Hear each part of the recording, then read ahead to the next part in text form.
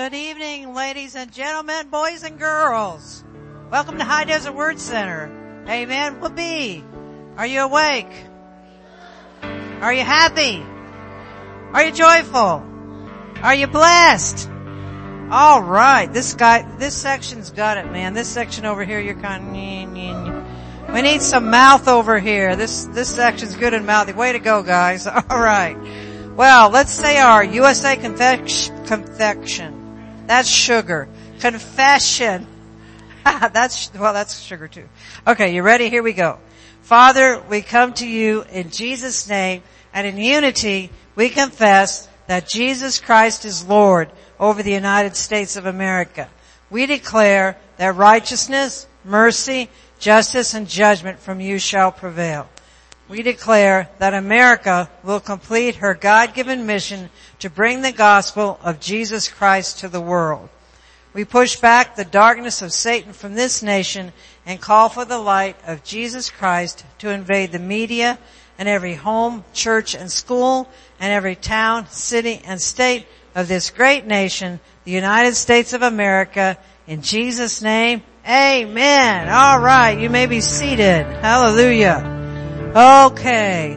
As you all know, membership class is over in Victory. And they had tons of people, they said, sign up for membership classes, which is super good. So that's exciting. They had a 3 pages of sign up people. So both Pastor Dave and Pastor Katie are next door. So we're filling in for them this evening. So I want to go over the announcements with you. How many's planning on going to Honduras or thinks you may even want to go to Honduras in June? So there will be a missions meeting this coming Sunday after the morning service in Victory Hall for everybody that's interested in going to Honduras, or, even if you're thinking about it, can't do membership class because it's in process. Okay, this is a big deal. Worship night is next Sunday night at the Sunday night service. So, we used to have these before COVID hit, remember? And those were going super good, and then we haven't had one since then. So this will be our first worship night for that, and so everybody come on out and just to come out and worship the Lord and, see what He's gonna do, or, you never know. Financial Peace University. If you've never been to Financial Peace University, you need to go. I've been several times. It's beginning March the 5th from 5:30 to 7 p.m. Is that a Sunday night? Yep, Sunday night. So there will be childcare. Yes. Okay, childcare on a Sunday night, March the 5th, 5:30 to 7. You need to register online at hdwc.org/FPU, and the cost is $79.99. It went down. It used to be $95. Wow, that's nice. So the cost went down. Praise God. The neat thing about that is when you pay that fee there to join, you get materials and all that kind of stuff. But also you can just keep coming to the class time after time after time after time. You never have to pay again. So that's good. And then I invite you all to my birthday party on March the 12th. Yay! Yay! I was trying to think of the last time I had a birthday party other than a family party, and I can't even remember. So it's been a long time. So we're going to get together and celebrate. Amen. Come on up, Miss Desiree. She's going to do our tithes and our offerings for us tonight.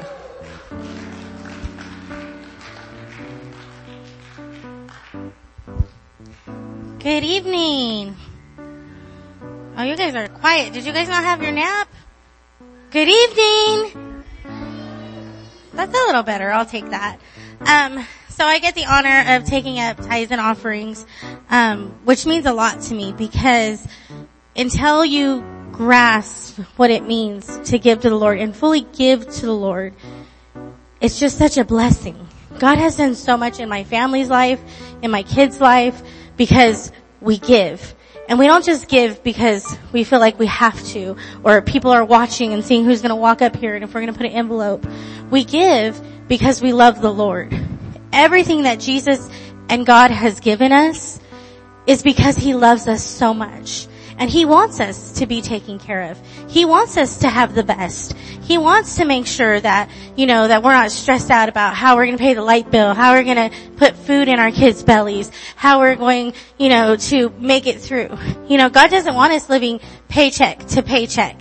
And if you are living paycheck to paycheck, then you should go to FPU so that you can learn how not to live paycheck to paycheck.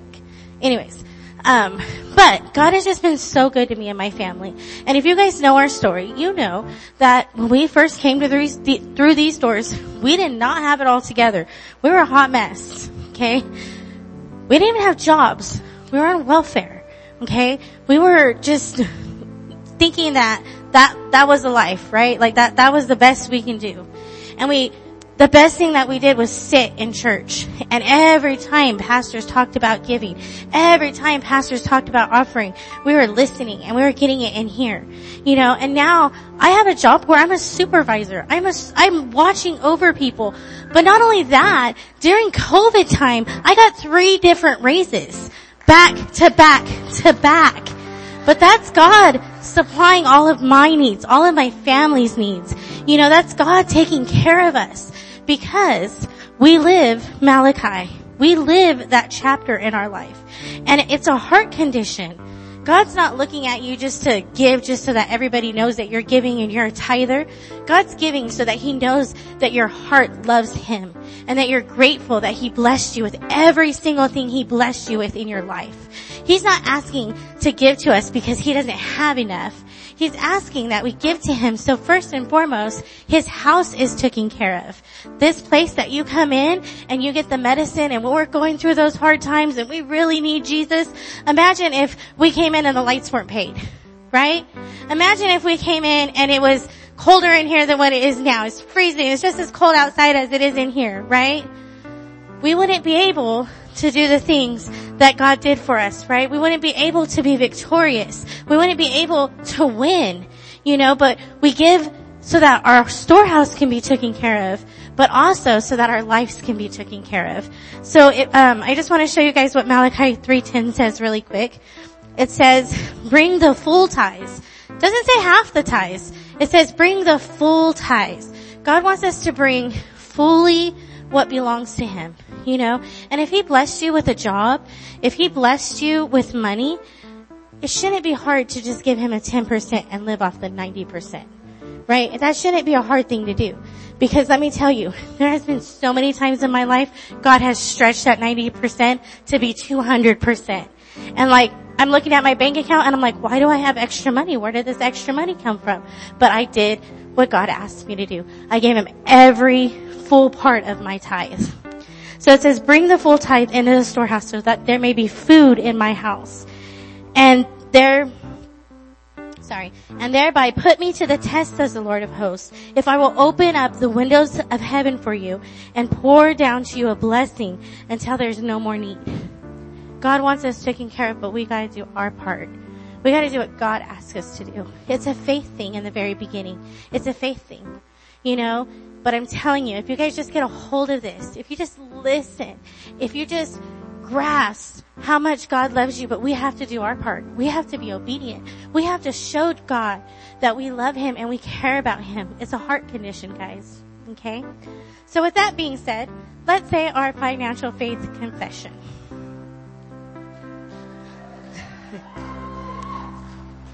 Okay, here we go.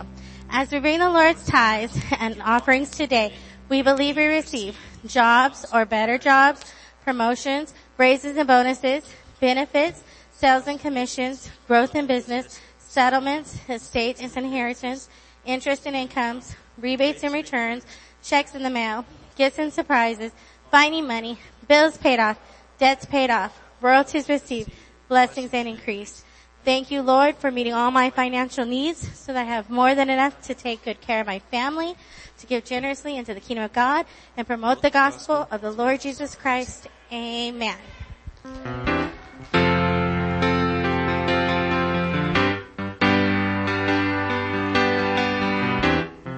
Feel free to join us up front for worship. And let's worship the Lord together. Every fear overtaken, every wall comes crashing down. I am here in your presence, whoa. You have lifted my burdens. You surround me with your grace, full of hope in your presence, whoa. And I can't stop singing about your love.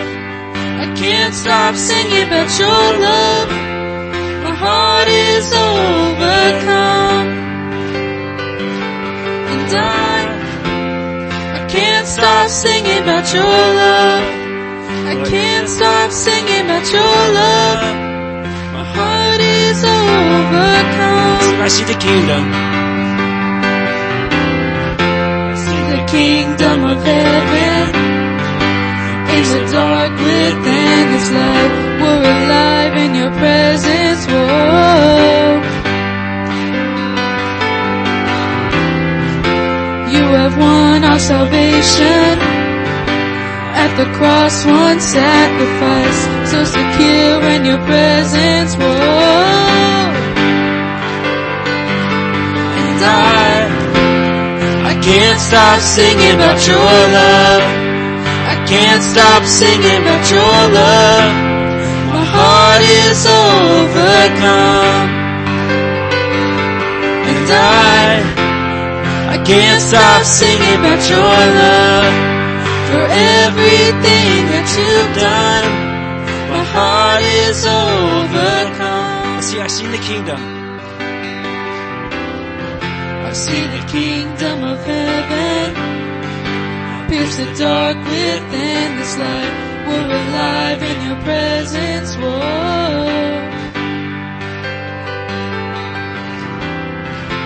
You have won our salvation. At the cross, one sacrifice, so secure in your presence. Whoa. And I can't stop singing about your love. I can't stop singing about your love. My heart is overcome. And I can't stop singing about your love. For everything that you've done, my heart is overcome.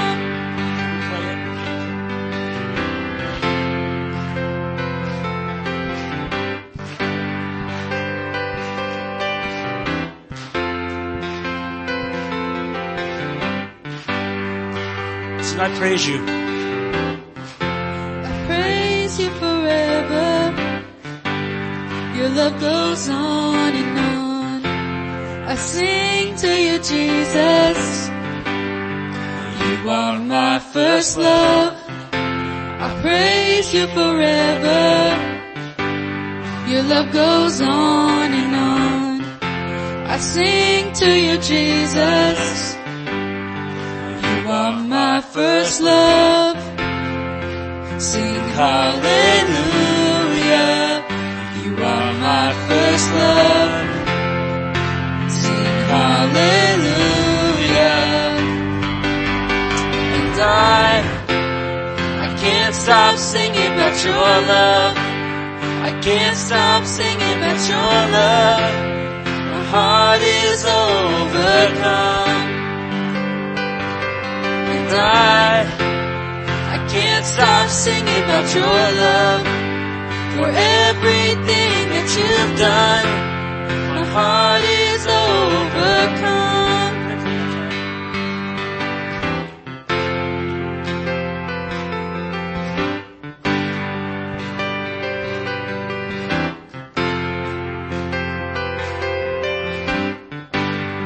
Let's sing that out. I praise you forever. Your love goes on and on. I sing to you, Jesus. You are my first love. I praise you forever. Your love goes on and on. I sing to you, Jesus. You are my first love. Sing hallelujah. You are my first love. Sing hallelujah. And I can't stop singing about your love. I can't stop singing about your love. My heart is overcome. And I can't stop singing about your love. For everything that you've done, my heart is overcome. You are my first love. Sing hallelujah. You are my first love. Sing hallelujah. You are my first love.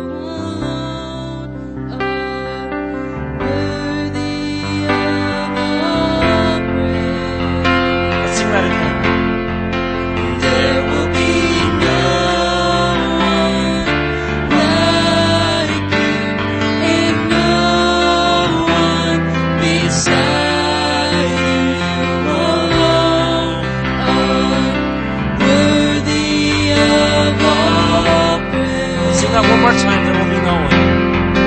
There will be no one like you, and no one beside you. Alone are worthy of all praise. I will exalt you.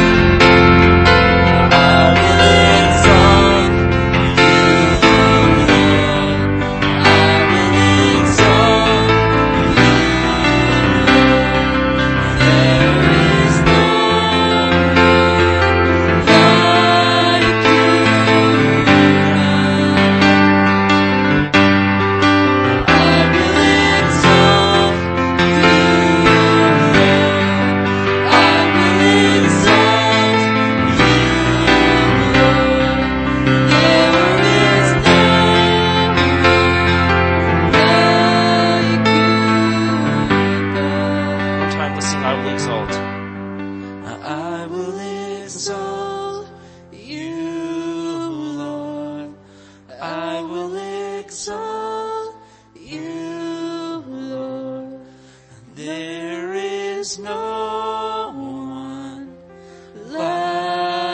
you,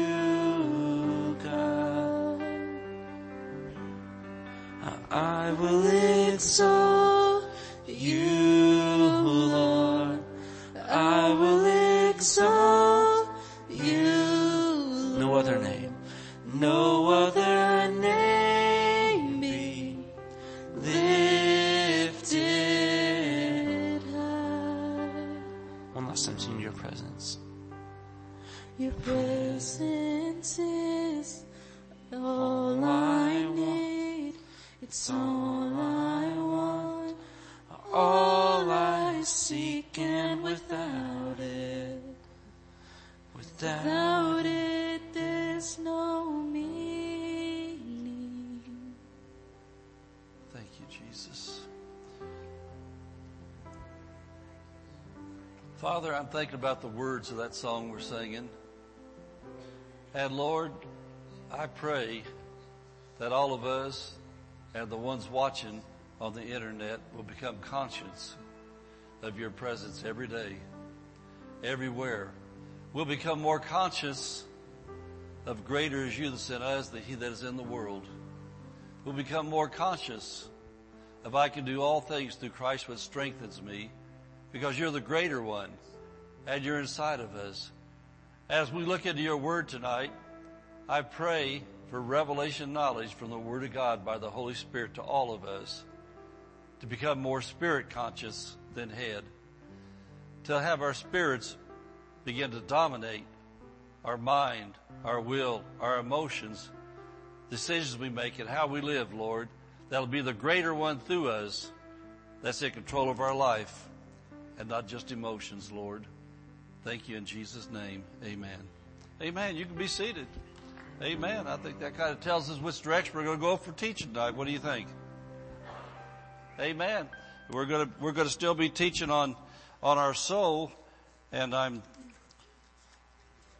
thinking about what I was praying this morning about what I teach it on Sunday night. I was thinking that I've lived this so long and learned so much and lived a life of victory for all my Christian life. And I was thinking, well, what can I say that would really help people? And I began to think along the lines that I've been working out of the Word for all my Christian life. That's why I've kept victory. That's why I've learned what I've learned. And tonight we're going to talk about how to work out in the Holy Ghost gym. How to work out in the Holy Ghost gym. And I can tell by the looks, some people thinking, what's he talking about, the Holy Ghost gym? I like to go out and work out my body.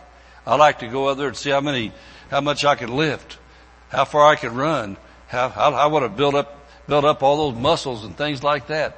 Well, if you would just spend a fraction of the time, I'm not saying it's wrong to do that. If you just spend a fraction of the time working out of the Word of God consistently that you do on other things in life, mentally, physically, and other things, you'd be spiritual giants. Amen. Nothing would ever whip you. You'd be like the old saying, the bigger they are, the harder they fall. The greater the attack, the greater the victory, and the greater the testimony.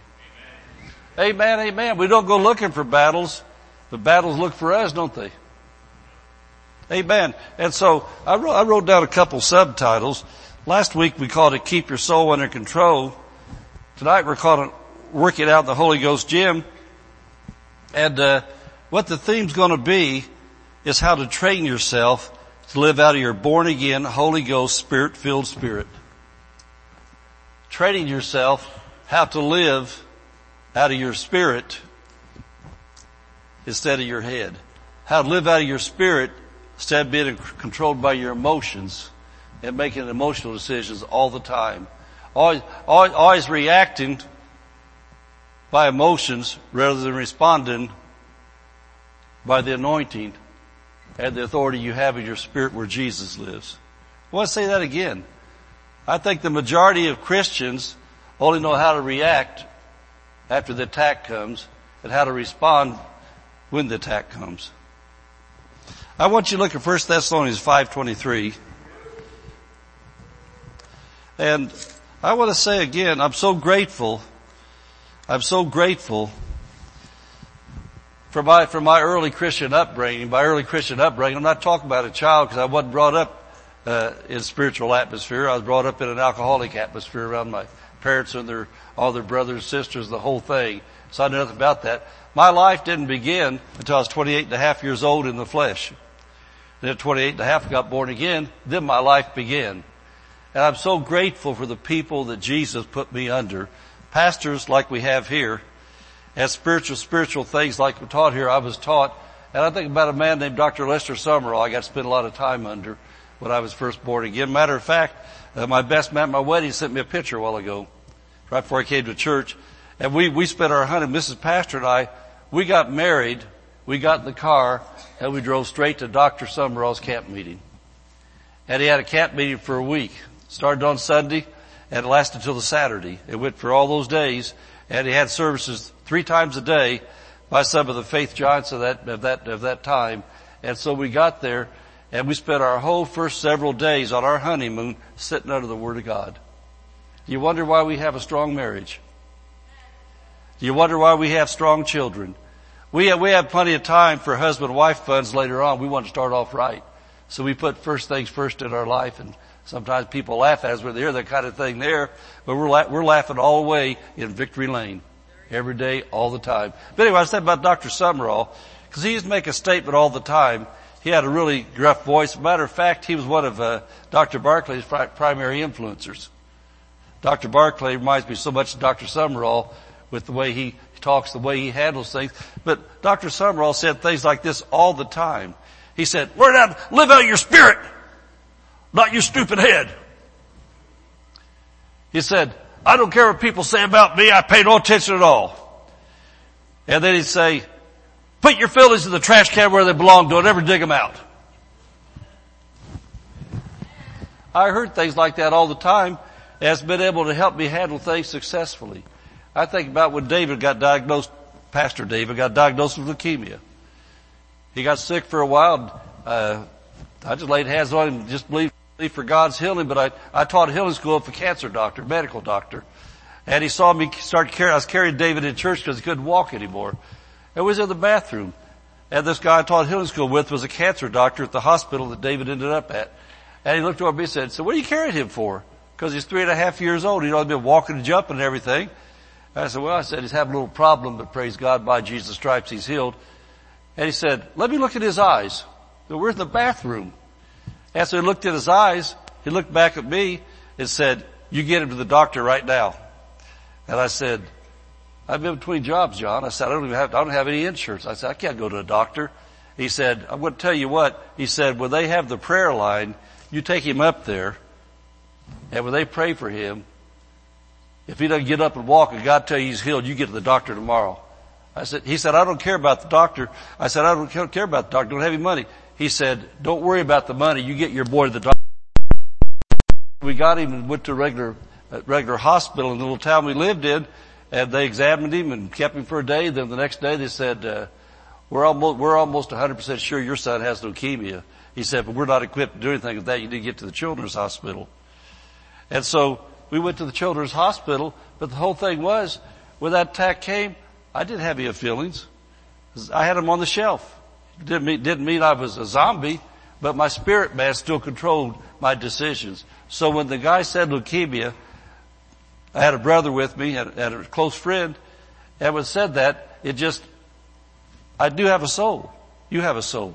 My soul got hit, but not my spirit. As soon as he said that word leukemia, my soul tried to get me. I started crying, and just really, really very briefly. I mean, I don't know, 5 minutes worth. Then when that happened, how I trained myself for years, my spirit man just jumped up, took over. I went like that. I said, okay, now we're going to battle. We got to the hospital. 2 weeks later, he was walking, leaping, praising God, and the doctors there, and I got behind the scene reports because my friend I taught the healing school with told me what they were saying. He said, those doctors out there treating your son are totally confounded. Said they don't know what to do, so we just had a retreat, and the whole topic, the whole weekend at the retreat was that Samples kid. And then the head cancer doctor there told me, well, he didn't tell me, I heard him talking, then I told him. He told me, as he was talking, I heard him say to himself, he said, looked at David, jumping up and down the hallway dancing, because that day he was still on the cot waiting for some specialists to come in to see why he was crippled. And he jumped up, started dancing. That doctor said, frankly, my boy, you baffle me. His exact words. You baffle me. And so I'd been watching him. We were sitting outside his office there. I'd been seen writing on one of those yellow legal pads, just writing. And he'd come out and look at David, because he danced up and down the hallway for a long time. He'd come out and look at him, and he was singing a Christian song, 3.5 years old. He'd walk in and write some more, and when he said that, I sit there, and with fear and trembling, I walked in his office. I said, excuse me, sir. I said, I want to say something might help you in what you're looking at. I said, I'm a Christian, and I'm not just a Christian that believes in Jesus. I believe that Jesus is our healer too. And I said, I'm not at all going to say anything about how you do your job. We love what you're doing for our son. I was going to tell you, because you said you're baffled, I said, consider that maybe Jesus just healed my son. And the guy said, those things do happen. But I'm saying this, I don't think there can hardly be any more fiercer attack on a human being than see their kid get a death sentence. But I did not let my soul control me. I controlled my soul. And so that's what I was thinking this morning. I need to teach about this some more to show you what to do to be able to control your soul. What to do to be in that position. And as a teacher, I don't like to just tell you what to do. I like to tell you how to do it. And so 1 Thessalonians 5:23 says, and the very God of peace sanctify you wholly. And I pray God your whole spirit and soul and body be preserved blameless at the coming of our Lord Jesus Christ. And so we've taught so many times here, you're a three-part being. Pastor Dave's really been hitting that for the last couple months, that you've got to get that revelation. Your head and your mind are not you. You know, people think that their brain is the most important part of their body. It might be the most important part of your body along with your heart, but your body will get buried someday and your brain will go with it.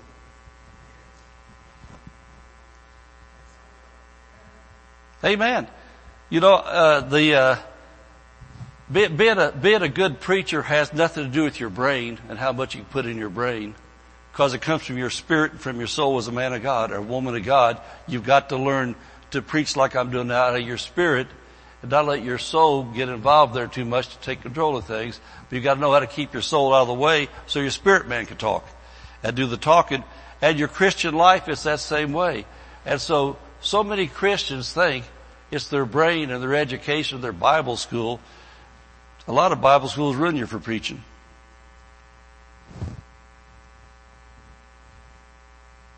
They teach you what all God's not doing instead of what God is doing and what you can do because He lives in you, because you're a new creature in Christ. And so we have been, for the most part, educated intellectually at the experience of our spirit. Amen. Our spirits lose out because our heads get in the way because of what we've been taught too many times. And so, Pastor Dave and I have been teaching along these lines for the last few weeks, and many Christians are ignorant about the difference between their born-again human spirit and their soul that's for the most part been influenced, educated by the anti-God secular world system. By the anti-God secular world system. You know, you think about the big COVID hit a few years ago. Serious Christians recognized what was going on. I'm talking about the hit out there, where it came from, but focused on the answer more than the problem. I've said a lot of times, because the Lord said to me this way years ago, faith doesn't deny things, faith changes things. I think about David and Goliath, that is. Remember, David went out there as a young shepherd boy. He took a sling with him. That was his weapon of choice. He killed a lion. He killed a bear with his bare hands. And then when the giant came out there, the whole nation of Israel, all the military leaders, all the fighters, they ran. Every time the giant came out, Goliath, he said, I'll huff and I'll puff and I'll blow your house down, is basically what he said. He said, I'm going to take you all out. Send somebody to fight me. And King David came out there as a shepherd boy. He wasn't king yet. He said, who is that uncircumcised Philistine? He says, that non-covenant man. We're in a covenant. We got a covenant with God. He said, who's he think he is? And all the guys are scared. And they said, well, who do you think you are? You're just a kid. He said, hey, I killed the lion. I killed the bear.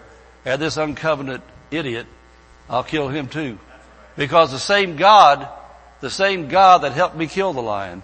There's no way a little 15, 16-year-old kid's going to kill a lion or a bear. But he had God with him. He was on assignment to take care of his father's sheep.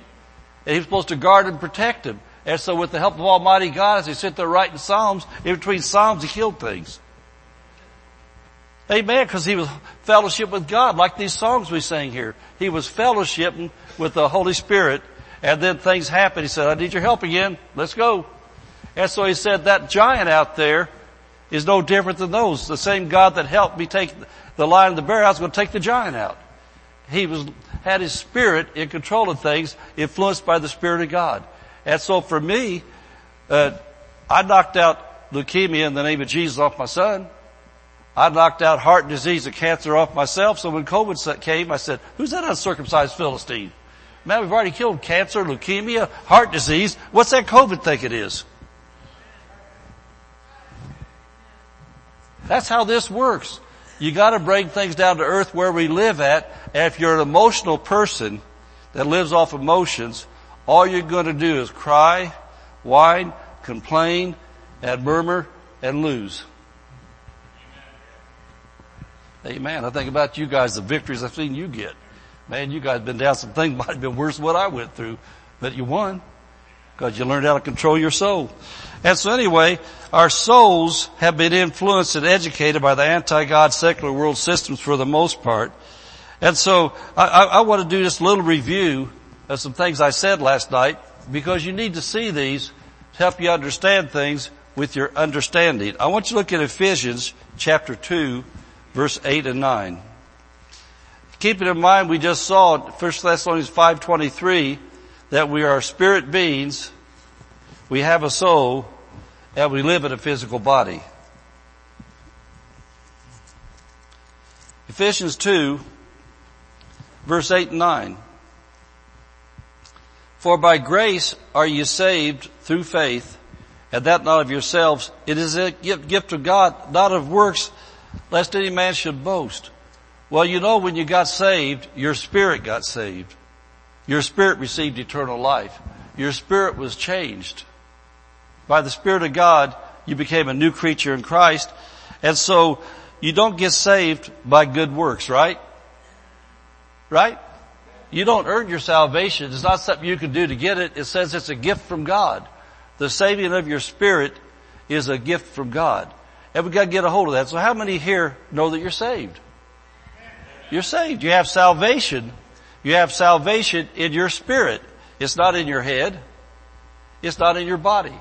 But what you do with what's in your spirit can control your head and your body if you learn how to do it.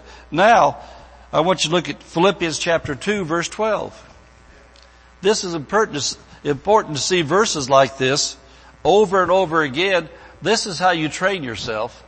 This is how you grow. This is how you build faith into your spirit so it can dominate your soul. That is so important, to be able to control your soul. Philippians 2:12 says this. Look at the last part of the verse. Work out your own salvation with fear and trembling, for it is God which worketh in you both to will and to do of your good pleasure. Well, wait a minute. I thought we were saved by grace. Our spirits are saved by grace. But then our soul needs salvation for our soul to be transformed, to be changed, to be in agreement with what's in our spirit. And the more we grow spiritually, the more we should be able to do for God, but our spirit is limited by our soul. If you've been conditioned to think that you hear the word cancer in a medical diagnosis, that, oh well, that's the end, man, the big C, that's it, I'm out of here. You heard what the doctor said. Well, that's your head talking to you. Jesus said in multiple places, I can't go down the healing road right now or I'd stand here for a half hour quoting verses. But the whole thing is, did he say lay hands on the sick and they shall recover? Unless it's cancer or COVID or whatever else it is, or AIDS or anything else. Nope, he said lay hands on the sick. He didn't say unless it's this or unless it's that. Well, you know there's no cure for that. Most everything there is, there's no cure for. But the cure for everything there is the anointing of God in the name of Jesus going to life in the body of a sick person. Whether they're saved or unsaved, Jesus wants everybody to receive healing from Him. Amen. And just a clue, I have found out of 43 years of experience, and every faith preacher I know knows the same thing, the hardest people in the world to get healed are religious church people. Can I tell you one reason why? Something to think about. It's a little clue that you see out of doing this for over 4 decades. A lot of people sit in churches where the preachers preach against healing. Consciously and unconsciously. Some of them just flat out preach against it and say things like, well, you know, God doesn't do that today. That was for then, et cetera, et cetera. The only reason was for miracles and signs and wonders back then. No, the reason back then was to help people. As the signs and wonders followed because He was helping people. It's the same reason today. Jesus loves people. He wants to help people. And then I remember when I was first in the pastorate. When I was first pastor as a baby pastor, I've been Word of Faith pretty much all my Christian life. So all I've ever heard is healing, healing, healing, which is right. It's the Word of God.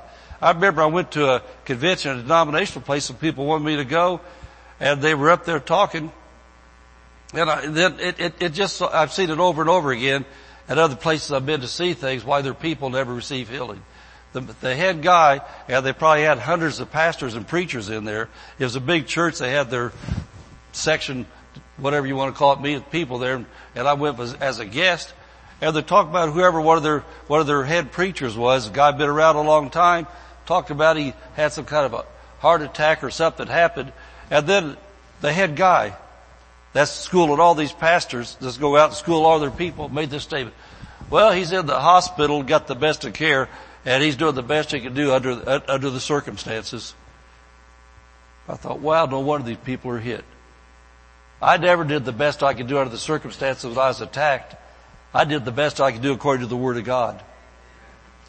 If I would have done the best under the circumstances, I kind of think there's a really good chance when 70% of my blood had cancer in it, 99% of my main artery in my heart was blocked off.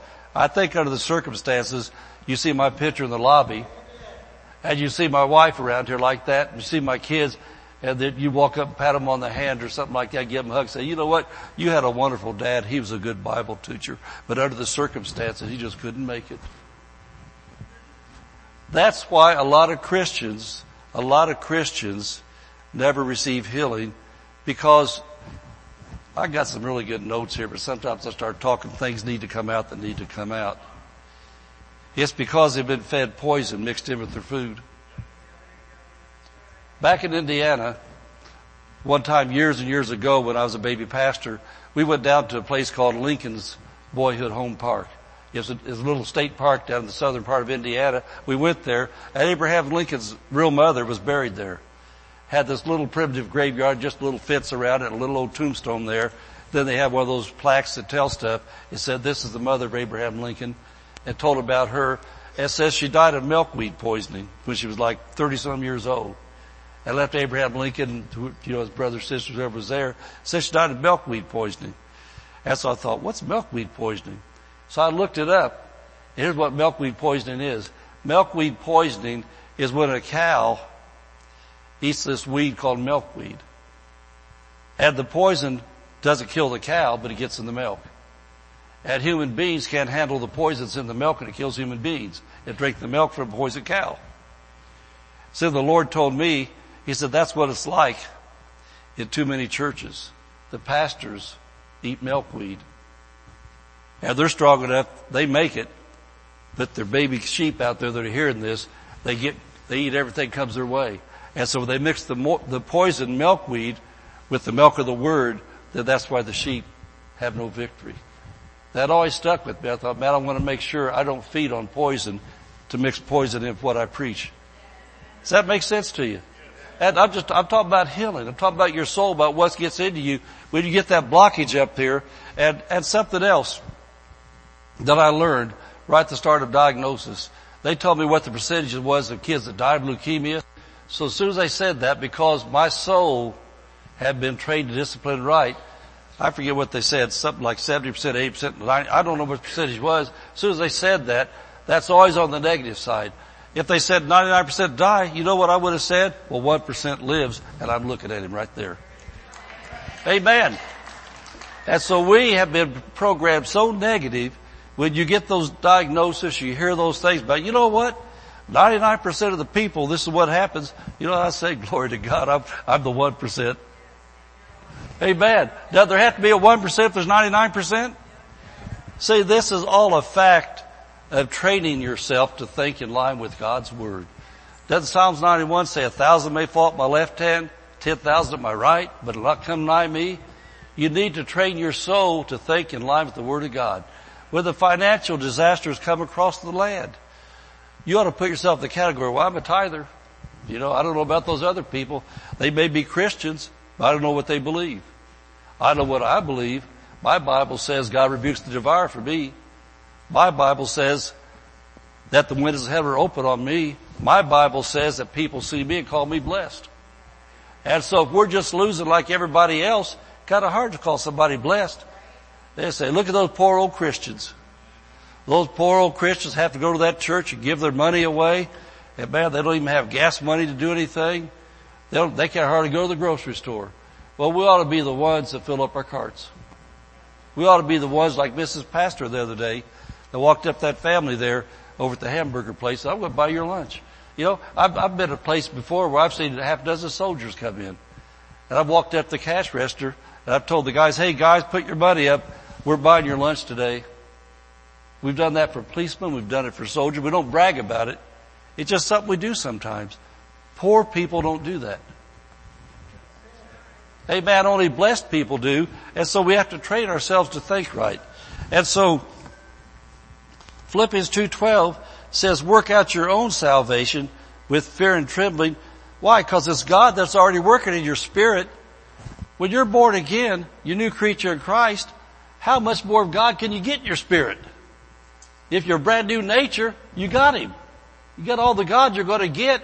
You need to grow spiritually, but then you need to work out your own salvation, getting to show up on the outside what you've already got on the inside. God's working on the inside. He's got to show up on the outside. And the only hindrance to God showing up on the outside is your soul. If you don't learn to control your soul, then God can't work on the outside. Can't you see that? And so I want you to look then also at Hebrews 10:39. Hebrews 10:39. I looked at these verses last week, but I want to look at them again in case you forgot them. And I was thinking, we have so many services around here every week. A lot of churches don't do that. They don't have a lot of services. We have so many services, and you take the notes. I really wish you would do what I've done my whole Christian life. When you take your notes, don't just file them away and never look at them again. When I go to Dr. Barclay's meetings, other places, I take my initial notes while I'm there, and then pretty shortly after the service, either that day or sometime the next couple of days, I get my yellow marker out. I go through my notes again, and I put yellow through the things that really jump out at me that I wrote, and then I look at the verses again, and then I go through them again, and I get my red pen, and then I go around the yellow and narrow it down again till I get the nugget things I need. And then if there's things that are really life-changing for me, I open up my Bible to those verses, I take out my pen, and I write by those verses the nugget I picked up at that meeting. So some of the nuggets that I share here are nuggets I've heard from other preachers, a lot of it's my own stuff, but I put those things down there, and what am I doing? I'm training my soul. I'm changing my soul. It's salvation come to my soul. My soul is being transformed to change so that my spirit can work and do what it's supposed to do. At verse 39 of Hebrews 10, but we are not of them who draw back into perdition or draw back into destruction, but them that believe to the saving of the soul. To the saving of the soul. There's so many verses that talk about the salvation of your soul, the saving of your soul. And so, if our soul were already saved, why would the Bible keep saying to Christians in the epistles? The epistles are written to Christians. Why do we keep on saying salvation for your soul, saving for your soul? Because our soul, we're spirit, soul, and body. Our soul's not saved yet. Our soul's a lifelong process. And believe it or not, there's several passages in the Bible that I'm working on right now that I'm getting stronger into me. Some things I've read for years, but now I'm getting serious about them, and I'm getting them programmed, meditated into my spirit to control my soul. And when thoughts come and things happen in different areas of life right now, I'm at a different age than I used to be. And you know, a lot of times Christians say things like this, well, we've never done that before. Well, duh. Everything in life you do for the first time you've never done before. And so just because you're 70 years old or 75 years old, some people, just because you've never done something before, that's been your life story. Everything you've done, you've never done before. So shut your mouth up. Get some more salvation into your soul. Get your mind, will, and emotions out of the way. You control them and say, so you're not going to hinder God working through us. Amen. Does this make sense to people besides me? Amen. You know, all these verses we've got, we call them promises. Well, the Lord told me years ago, He said, that's not just a promise. He said, that's a Bible fact. By His stripes you were healed. That's more than a promise. That's a fact. He said you were. Amen. Whosoever shall call upon the name of the Lord shall be saved. That's not just a promise. That's a fact. Call the name of the Lord, you're saved. It's a Bible fact. Bring the tithe into the storehouse in faith and believe God, and the devourer will be rebuked. That's a Bible fact. So there's lots of Bible facts, but the only thing that stops those facts from becoming reality in our life is called your soul. Amen. Somebody said, well, that's too good to be true. You know what? That's the exact definition of the gospel. Called good news. Too good to be true. You know, I think about Eli. That was too good to be true to know that Eli's going to walk out of there and grow up to be that little hawk he is right now. And everything he's going to do. It was too good to be true to think that this pastor was diagnosed with those things. He's going to be walking, leaping, praising God again, and he did. You know, that's called the gospel. Well, that's too good to be true. Amen. Just keep on saying that. That's too good to be true. Say, thank you, Jesus. That's the gospel. Amen. Our needs are met abundantly. That our life turns out better at the end than it did at the beginning. Amen. Amen. And so it's a lifelong process. And I want you now to look at Luke 21. Look at Luke 21, verse 19. And this is really going to give you some clarity on the part I wanted to get to of the training process. It's one thing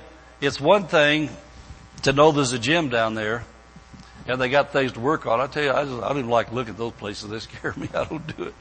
I do my own exercise and things. But my son Joe being a Marine, I've seen gyms, Marine gyms in a lot of places, a lot of different bases I've been to visited Joe. I see those things there. I walk out and think, man, there's no way I'm going to get there and take a chance of that thing hurting me. And so it's one thing to see that equipment. It's one thing to see those men and women that work out of that stuff there. That's another thing for you to know how to do what they did to get what they got. And so for me, it's one thing for me to tell you there's such a thing as the Holy Ghost gym. And I've worked out the Holy Ghost gym for 43 years. But it's another thing for you to be able to get into that Holy Ghost gym yourself and not be afraid to get it. Amen. I'm not afraid to go into that gym with the Holy Ghost and work out. I'm not afraid. And not bragging, but testifying. I'm pretty spiritually strong. I didn't get strong because I just walked in and looked at the gym and said, man, that's nice to see all that stuff. Man, that's nice to see a guy like Dr. Barclay. Man, he got it. Or Kenneth Hagin, he got it. Or whoever else you see preaching strong, man, they got it. Or somebody on your job, man, they are really strong. Well, if you'll learn what they did and do it too, you'll be too. That's how you'll be. You won't be afraid to pray for sick people. You won't be afraid to share how to get delivered from alcohol or drugs or whatever else that got them bound because you've got it yourself. You show them what you did to get it. That's what I'm doing tonight. I'm showing you what I did. And so, Jose's in charge of spiritual personal trainers around here, but I trained Jose. And then if that wasn't enough, I trained his pastor, Pastor Dave. And so I've been a trainer for a lot of years. Okay, Luke 21:19, Jesus said this, in your patience, now look at this, possess ye your what? Your souls. He said you possess your souls. And I thought it was interesting. I read this morning, going through this chapter, looked at it again this afternoon. And this chapter here is one of the end times chapters. He talks about the times we live in. How many know this was written 2,000 years ago and we're 2,000 years later? So he's talking about the times we live in. He talks about a thing called earthquakes. Has there been any earthquakes lately anywhere? A lot of earthquakes, a lot of places. Jesus said that's the end times. Talked about Christians and Jews being persecuted because of what they believe. Is there any persecution towards Christians lately? All you have to do is say, God loves married people. He loves everybody, but He likes marriages. And wow, man, you just set yourself up. And free speech is nice for everybody but Christians. No, free speech is from Jesus. He said, preach the gospel to every creature, etc., etc. But anyway, what I'm saying is this whole chapter here is end times. It talks about persecutions, talks about weather events, it talks about plagues, pestilences, diseases. Has been any of those lately? Jesus talks about all those things, and right in the middle of them, I think it's kind of enlightening. He says, possess your souls when these things are going on. In your patience. And that word patience there doesn't just mean put up with something. That word patience has the flavor of being constant and consistent in your lifestyle. Being constant and consistent in your lifestyle. And so to me, what I wrote in my notes was be constant and consistent in working out in the Word. Develop your spiritual routine and don't get away from it very long. I think about, my years as a pastor. Like I said, I've never been the gym guy. I do my own kind of stuff I do and just, et cetera, et cetera. I'm not the big workout guy. But at the same time, I do my best to take care of my health and my body. But I've noticed that the people that are health fanatics that go to the gyms, they'll do that so long, most of them, and they'll back off. And next thing you know, here they come back in with the big flabby belly again. And the triple chin. Like that. And they're not preaching the gym anymore because they couldn't take anymore. But for Christians, I've seen the same thing. I've seen Christians come in all fired up and ready to go because, man, they're excited about the word. They want to preach to you. They want to preach to everybody. And then they come walking in and they're tripping and say, what's that you're tripping over? What's your bottom lip? Because they're so depressed and they can't look you in the eye because they're all down and out because they quit working out. Remember Hebrews 10:39, we're not of them that fall back to perdition. That means backslide. And so he said, in your patience you possess your souls. And so he made this statement right in the middle of these end times things, telling us all those things. And I think about the possession of your souls. And I'm not a sports person. I think anybody that knows me knows I'm not a sports person. I'm not against him. I just don't have a lot for him. But I'm thinking about, when I was writing this down this morning, Holy Ghost gave this to me and it made so much sense. The little bit of football I've watched, a little bit of basketball I've watched, I keep hearing this word. Hey, the red team's in possession of the ball. Team B now, they possess the ball. They're on their 50-yard line. They're in possession. Well, what the Lord showed me out of that possession business is this. The team that possesses the ball is another way of saying controls the ball. The ones that control the ball, they've got a good chance of winning the game. In your patience, possess your souls. If you'll stay in possession of your soul and control the direction your soul goes, you're going to win the game of life. You're going to win the battles. You know, wherever you are right now, you've got a choice. You can either let the devil and your mind, your undisciplined, untrained mind, your undisciplined emotions, your undisciplined will, you can let them control which direction you're going to take that ball. Or you can rise up as a spirit man. And I've done this many times over the years. I have had to do it for a lot of years now because I'm just on automatic pilot by spirit man rules. I've had to walk into the mirror before, and Mrs. Pastor's walked in and seen me before sometimes. Stand there looking in the mirror like this, grabbed myself like this, said, shut up, soul. Shut up. You don't control me. I control you. This is the way it's going to be. No, no, no. Get out of there, emotions. You don't control this. I control. I've had to tell myself that because I knew that if I didn't control my soul would control me. And if my soul controlled me, I'd lose. Amen. I just want to make sure somebody's hearing me. You know, I'm just looking around and letting you know that your emotions are something God gave you to be able to use when needed. I think about funerals. When we do funerals, to me, emotions are like a fuse. If there's something inside you that's about to blow up, it's got to have a release so your whole thing doesn't blow up from hurt. You got to be able to release it through crying, through all the different things go on. You got to have emotions to be able to use at the right time. But when you're in the midst of the battle and something comes and emotions try to stop you from winning, you gotta say, no, emotions, not this time. Get over here. You got your place, but not right now. Crying is not going to get my son off that deathbed. Crying is not going to heal my heart. Crying is not going to save this marriage. There might be a time to cry if you're having marriage trouble, because at the point in time you got to roll them up and say, okay, that's it. I'm going to rise up as the man of God. Woman say, I'm going to be the woman of God I'm supposed to be. My emotions are out of this thing.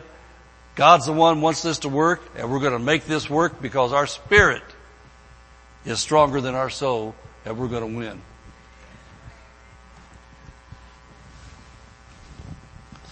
Amen. And so we got to be constant and consistent in working out, and we've got to stay in control of the soul like a team needs to stay in control of the ball and control which direction it goes. And so another simple way to say this is that you've got to learn to live out of your spirit. Learn to live out of your spirit, spiritual decisions. And there's something the Lord, different areas of life I've learned about those things. As a pastor, as a Bible teacher, I know a lot of Bible. There's a lot of people who know a lot of Bible, but they don't have the gift of Bible teacher that 1 Corinthians 12 tells about, and Ephesians chapter 4 teaches all the difference between somebody that can share a testimony, somebody can teach a Sunday school class, or a Bible teacher gifted of God to teach a congregation, teach a lot of people at one time. And so there's times that I felt like, man, I don't have anything. I can't do anything. I don't know what I'd say. And then the Lord spoke to me really strong one day years ago. He said, always remember, there's a difference between the man and the gift. The gift will always work to bless God's people. And so I learned, as much as I study, as much as I pray, as good as the notes I take, I never, ever, ever, ever, ever get up in front of people without talking to the Lord first. Say, Lord, I'm going to step into the gift now. And then I always remind him, which really reminded me. I said, you told me the difference between the man and the gift.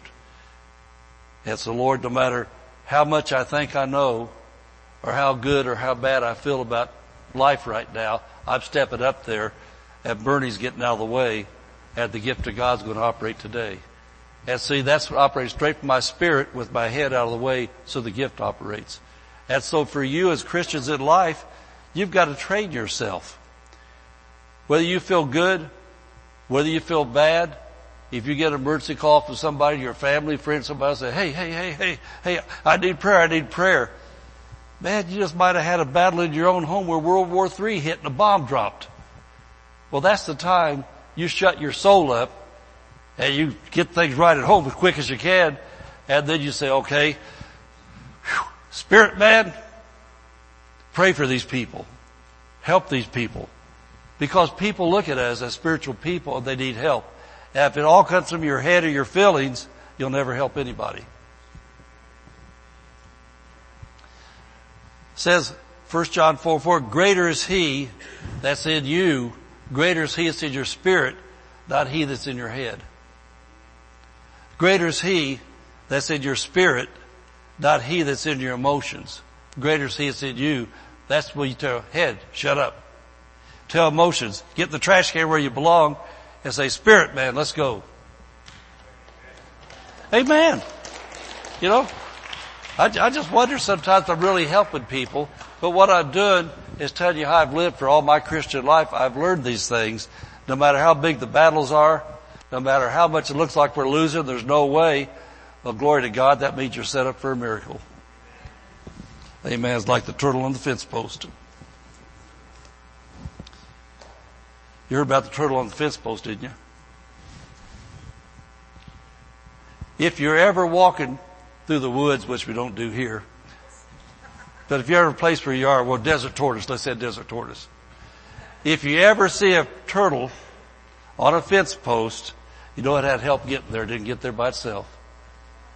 When you see believers get these miracles from God, things that are beyond their abilities, their capacity to do, then you know they had help. And that's what God wants people to see. God wants our lives to be, when people look at us, knowing that there's no way they could have done that. And then they say, well, wait a minute, they're Christians. Amen. That's when you learn to live out of your spirit. And so it says, possess ye your soul. And I want you to look now. I got to look at my next place there. I got notes on top of notes now. Hebrews chapter 5. We looked at this briefly, but I'm going to have to kind of speed this up a little bit now, because this is the clincher coming in. This now, we're actually getting ready to go into the gym. Hebrews chapter 5, verse 12.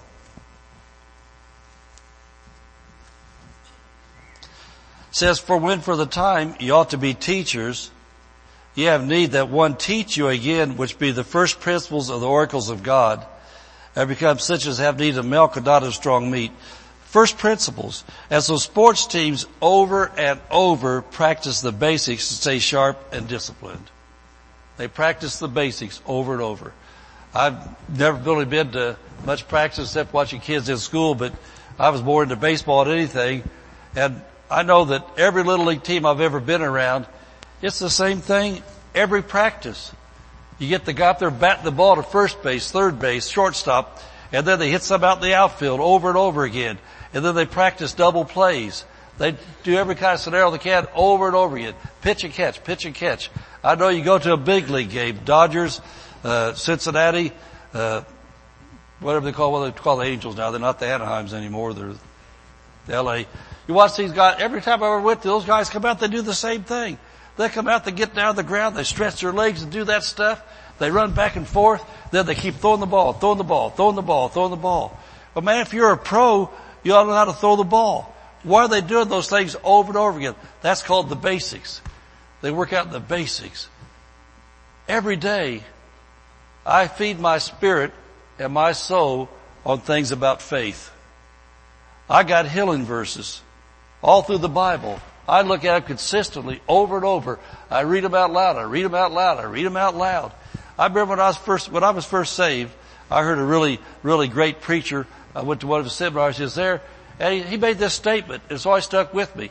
He said, "When I got up this morning," he said, "I started reading 1 Peter 2:24 about by his stripes you were healed. Some other verses. He said that I heard this little empty voice. The devil said, 'Why are you reading those? You're not sick.' He said, I looked over and said, 'Devil, I'm not going to be either.'" You want to stay well? Read those verses sometimes, even when you're not sick. I would suggest do what I do, read them all the time. I'm working out in the Holy Ghost gym whether I feel like it or not. I like staying well. And so he said you ought to be teachers. Then notice verse 13, first principles. Then verse 13, for everyone that uses milk is unskillful. Unskillful in the word of righteousness, for as a babe. And so for those teams there, it's one thing to know what a basketball is. It's another thing to know how to use it.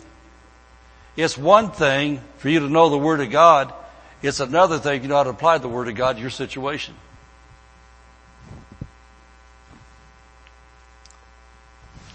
You notice he didn't say you don't know the Word of righteousness. He said you're unskillful in it. I remember the very first game that my son Joe, he's the big tough Marine now, knows everything. Well, actually he doesn't know what he used to know because he's old enough now, he knows he didn't know everything. But I remember his first Little League game in Martinsville, Indiana. He's always been active on the go, and so they put him in right field. That tells you something, doesn't it? And so the game's going on, and I'm the proud dad sitting out there watching him, and those other kids know a little bit. They're all watching home plate, watching the game. Joe's sitting down on the ground looking at the fence, picking daisies, dandelions. And the team was over with, and the game's over, and the coach calls over to talk to him. Joe comes running, he wants to go get ice cream. I said, Joe, get over there, let your coach teach you something. And you know what he said to me? He said, he doesn't know anything, I know it all. He said, I know all about baseball. Well, how many Christians have that attitude? Well, I've heard that 1 Peter 2:24, I know that. Well, I've heard about tithing, I know that. I know that. Well, are you skillful at it? I know what a basketball is. I know what the hoop is. That's about as far as I know. I know what a football is. I know what the goalposts are. That's about as far as I go. I'm not skillful at all that stuff. I know nothing about it. I know what it is. And too many Christians are unskillful. And so then look at this next verse then. Verse 14. For strong meat belongs to them that are of full age, even those who by, look at this, reason of use have their senses exercised. Exercised. We're going to show you how to exercise. Exercise to discern good and evil. And so, who by reason of use have senses exercised to know the difference from right and wrong. He says good and evil. I like to say right and wrong. It's one thing to know what the Bible says to do. It's another thing for you to have the revelation in you. This is right, that's wrong. This will never be right, and that'll always be wrong. And when you have yourself exercised, that is so easy. Like the football team. When they're calling their plays, they've already got it figured out. Automatically, if this guy shifts over here, that one shifts over there, they're automatically trained, they're exercised, that these guys over here, the little bit I've seen, I've watched those guys, when these guys move, these other guys move too. They just move like that. They are trained on automatic pilot. They know that if this position changes, I've got to change position. Here's what I do. And when your senses exercised, you automatically know. You're visiting a friend's house, and all of a sudden, the naked stuff starts across the TV. If you're disciplined, you're going to find a way to get out of the room. Amen. You're going to be disciplined if you've been delivered from alcohol. When you're at the place where people are and all of a sudden they bring out the booze, you know that was your downfall. When your senses are exercised, your soul is in control, is out of control, it's trained, and your spirit is in control, you're just going to not even think about it. You're going to walk out, well, somebody gets offended. I'd rather them get offended than me backslide and lose everything I've worked for. That's when your spirit's in control. And so, it says that we've got to be exercised to become skillful. Look at 1 Timothy chapter 4. You ready to walk through the doors of the gym?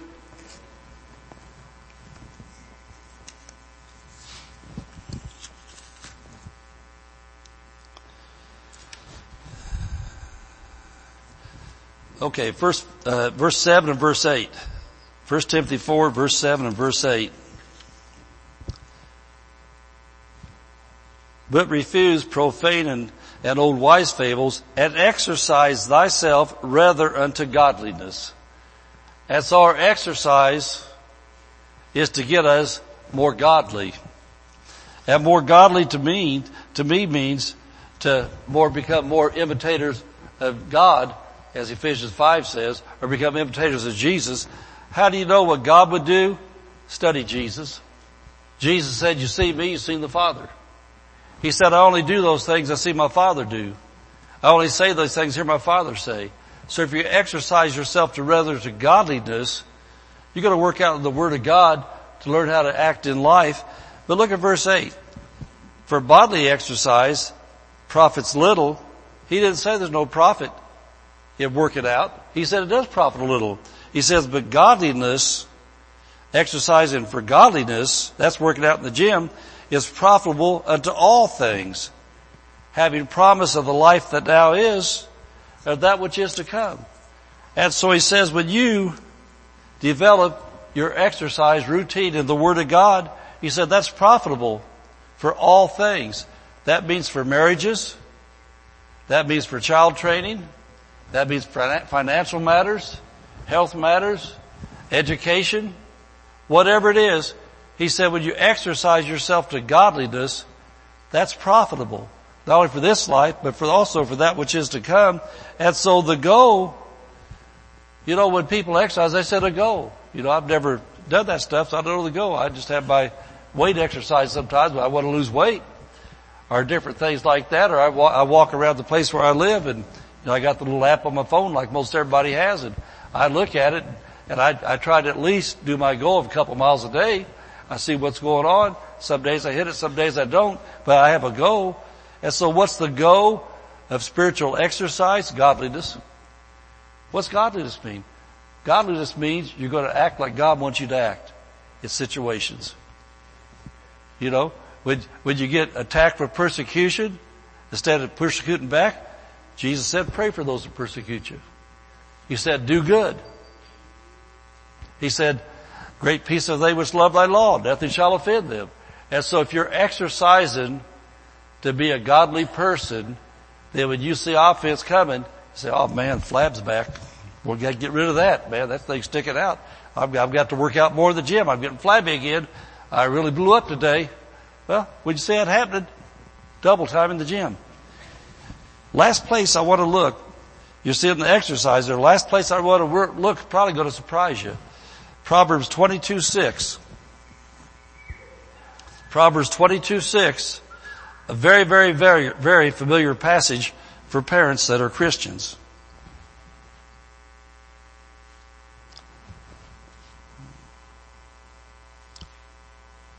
Train up a child who in the way he should go, and when he's old, he'll not depart from it. Train up a child. Well, that's called exercising. exercising, during exercises for your children. And I really got shocked when I was a baby pastor and the Lord wanted me to teach on child training. That's the first verse I went to because that's what I always heard. And I looked that up, and you know what that word means in the Hebrew? Catechism. That train there becomes the word catechism. Anybody ever heard the word catechisms? Well, I know we got, Mr. Pastor got some Lutheran relatives out east. They do catechisms for the Lutheran Church to become members of the Lutheran Church. I know, Catholics do catechisms. And so I did a research of that catechism, that word train right there. And that's just so simple. All that is studying and learning Bible doctrine. Bible doctrine, Bible verses that are key to the faith. And so it said, train up a child, you catechism. And then it talked about you speak things out loud, you write things down and have them learn them, get them into their heart, you have them repeat them back to you. That's what I've done for 43 years. My pastor taught me as a baby Christian to get 3x5 cards, write verses on them, and then carry those verses in my pocket, read them out loud, quote them back out loud, talking to myself. And then when I do, what am I doing? I'm exercising every day at the Holy Ghost gym. I write the verses down, I speak them out loud, and then automatically, like the trained athletes, when something happens and the opposing team, which is Satan and his demons, tries an attack, automatically everything in me shifts into gear. Does what it's supposed to do. And those catechisms, which was my working out at the Holy Ghost gym, they begin to work in me because I allowed them to. So my soul gets out of the way, my spirit rises up, and I have no opposition from the soul because I control the soul. I possess my soul. Amen. Amen. Let's stand up.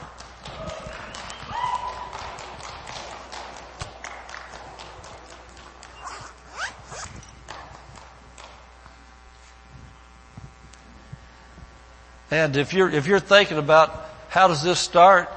Well, if you've been having a hard time getting up in the morning to have some time with Jesus, but no hard time at nighttime and going to bed because you're doing other things, a good place to start would be to tell yourself, so tonight we're shutting that thing off.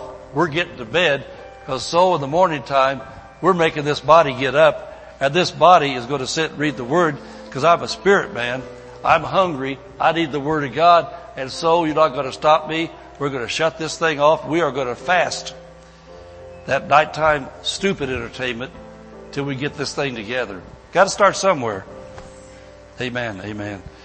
All right. Well, we're going to have a little bit of worshiping Jesus. And if you need prayer for anything, we want to pray for you. We'll be glad to lay hands on you. We're not going to counsel you up here. We don't give counsel up here. We give prayer. If you need spiritual guidance, you need to make an appointment and let somebody give you extensive help there for the Word of God. But up here, we don't want to counsel you how to win. It's taking you a while probably to get goofed up, so we can't give you 5 minutes worth of talking anyway. We give you anointing. Amen. Amen. Well, let's all join in and worship together. Let's cultivate this atmosphere for the ones that need prayer. Amen. Let's hook up our faith. I will exalt you, Lord. I will exalt you, Lord. There is no one like you, God. I will exalt you, Lord. I will exalt you, Lord. No other name be lifted high. Verse 1. Your presence is all I need. It's all I want, all I seek, and without it, there's no meaning. Your presence is the air I breathe, the song I sing, the love I need, and without it there's no meaning. I will exalt you, Lord. I will exalt you, Lord. There is no one like you, God. I will exalt you, Lord. I will exalt you, Lord. No other name be lifted high. The whole bridge, just go right here, straight. There will be no one like you, and no one beside you. You alone are worthy of all praise. There will be no one like you, and no one beside you. You alone are worthy of all praise. Sing it again. There will be no one like you, and no one beside you. You alone are worthy of all I will exalt. praise. I will exalt. You, Lord. I will exalt you, Lord. There is no one like you, God. I will exalt you, Lord. I will exalt you, Lord.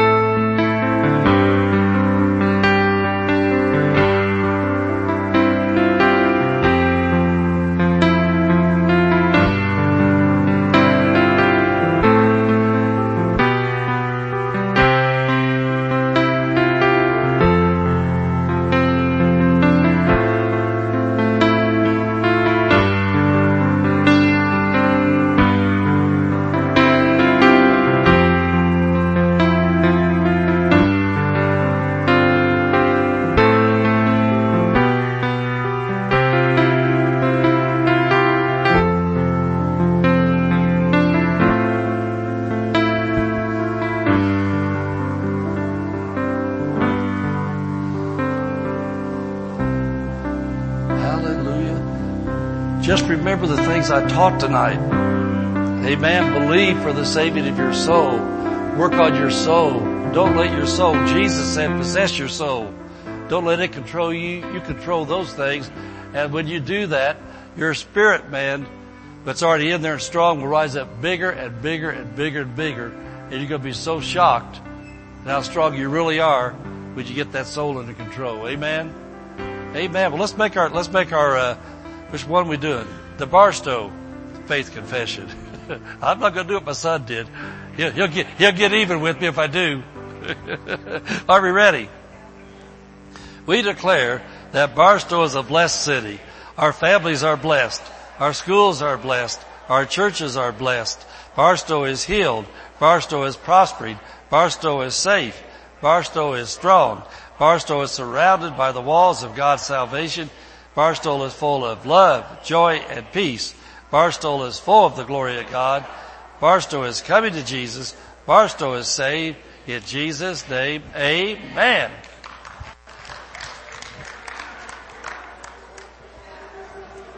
Mountains are